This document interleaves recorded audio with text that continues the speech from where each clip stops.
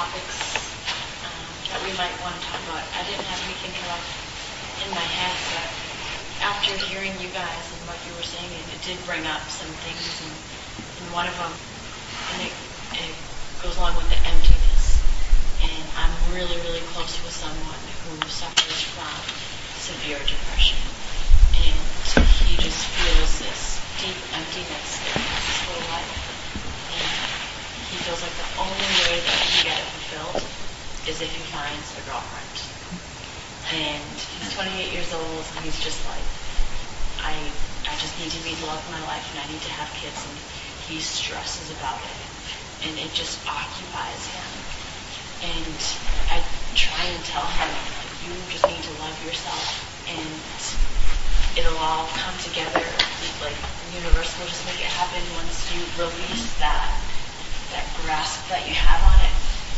But he's just had it for years, and it messes with him. But I have a really hard time coming up with different things to try and make him happy.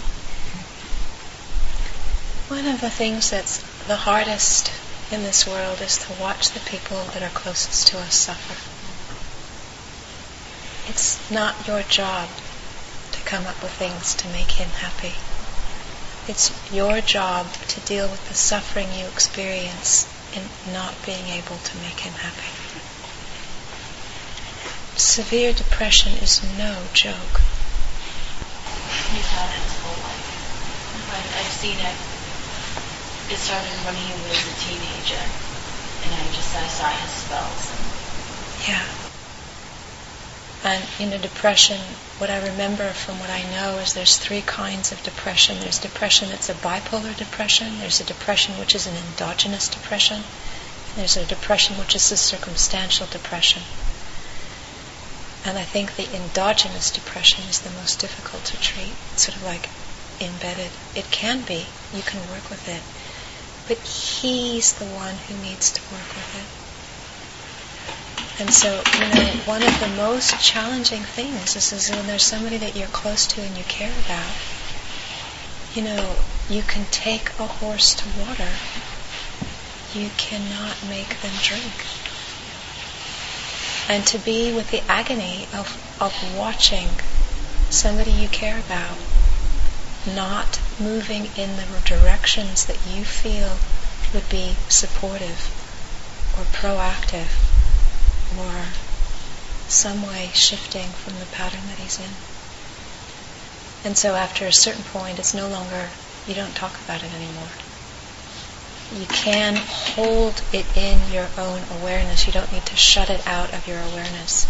You just can hold it brightly in your awareness. But remember that the work that you need to do is your own suffering, watching him. And to forgive yourself.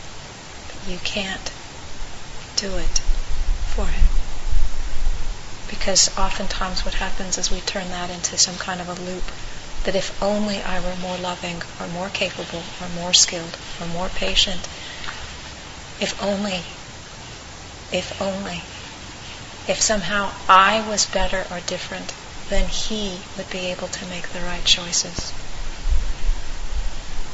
See it and let it go. It is not true. I was just going to say thanks for sharing about the expectations.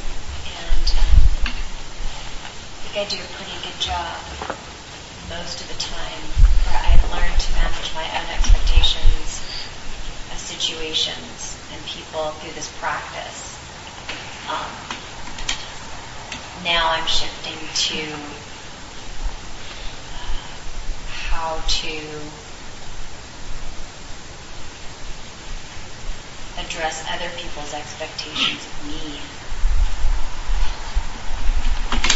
And that's challenging. And it's not my job really to teach them that. But how do you respond when someone feels that you've disappointed them or the situation isn't living up to their expectations in a loving, compassionate way? I think each of us needs to know that no matter what we do, we're not responsible for where something lands in somebody else.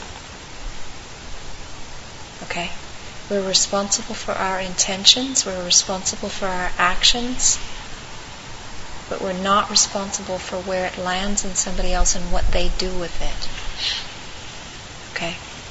So, when something happens and somebody feels disappointed, it's compassionate to acknowledge that they're disappointed.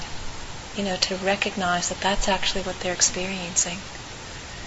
And it's also compassionate to acknowledge if there's been any way that you have contributed to that.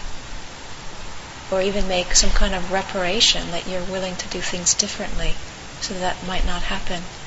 But it is absolutely not your responsibility to take on what they're feeling.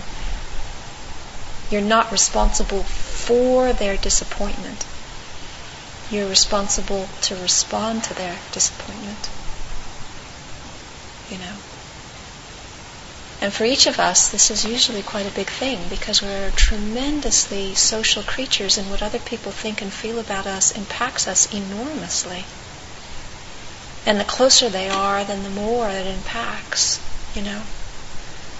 And, to be able to hold your own ground and know who you are and know what your needs are and to be respectful of another person's needs and being able to negotiate. This is all the shifting from kind of like a symbiotic relationship of fusion to an individuated relationship where you've got two people operating in separate orbits but overlapping with each other. That's maturity, and it's hard work to get there. So usually what happens, particularly with, it's not only with romances, but it certainly does happen with romances, is that people are attracted to each other and then fall in love. And the falling in love state is often a kind of a merging state, a fused state. And part of the reason why it feels so wonderful is because it doesn't feel like there's two people, it feels like there's just one, But then through the challenges that come out, that shifts, and then what emerges is kind of the dynamics of having to negotiate different needs, and then the expectations around all of that. And that's where, the hard work begins. But that's also where there can be tremendous richness, because the stuff that got activated when we were little, is the stuff that's playing out in these kind of dynamics with these people that we're close to. And so all the reasons why, we can feel empty, usually gets played out with the people that we're closest to. And the reason why we're so attracted to them often is because they have exactly the same patterning as the people who imprinted the stuff that we're dealing with. It's like a kind of magic. It's like a magnet. Perfect. It's a perfect fit. You fall in love perfectly well with the one who's exactly has all of the patterning that was so deeply destructive for you when you were little. So the idea isn't so much to get rid of the partner, but to recognize that, when you can love the bit that drives you crazy in them, then you heal the part that got disowned when you were little. And so then we start moving out of this empty, vacuous space into this alive, connected space, and the relationship shifts from one of fusion to one of individuation. You've got two people with separate needs who are negotiating their needs in a way that work for both. So what's curious to me, and I haven't figured this one out completely yet, I haven't got the math formula sorted out. But meditation, one of the hallmarks of meditation is letting go. And non-attachment is a feature of letting go. And one of the hallmarks of psychological health is positive attachment, where you actually bond with people and trust them. Okay? Positive attachment, where you develop positive attachments deliberately. Okay? So, and it's essential as a part of becoming a healthy whole person to do that. So the question, or the curiosity, especially in the position that I'm in, is how do you develop healthy attachments that support letting go? How do you support intimacy that supports letting go rather than more craving? That's graduate level stuff. Big time. Maybe with lots of compassion. Just embracing humanity. We're all perfectly flawed, right? So when I dream about this community, this Dhamma village, that's the essence of it. That's the core principle. To develop healthy attachments to support letting go.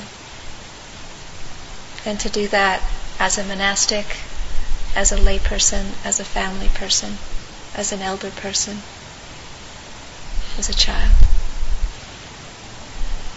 Enough? Yeah.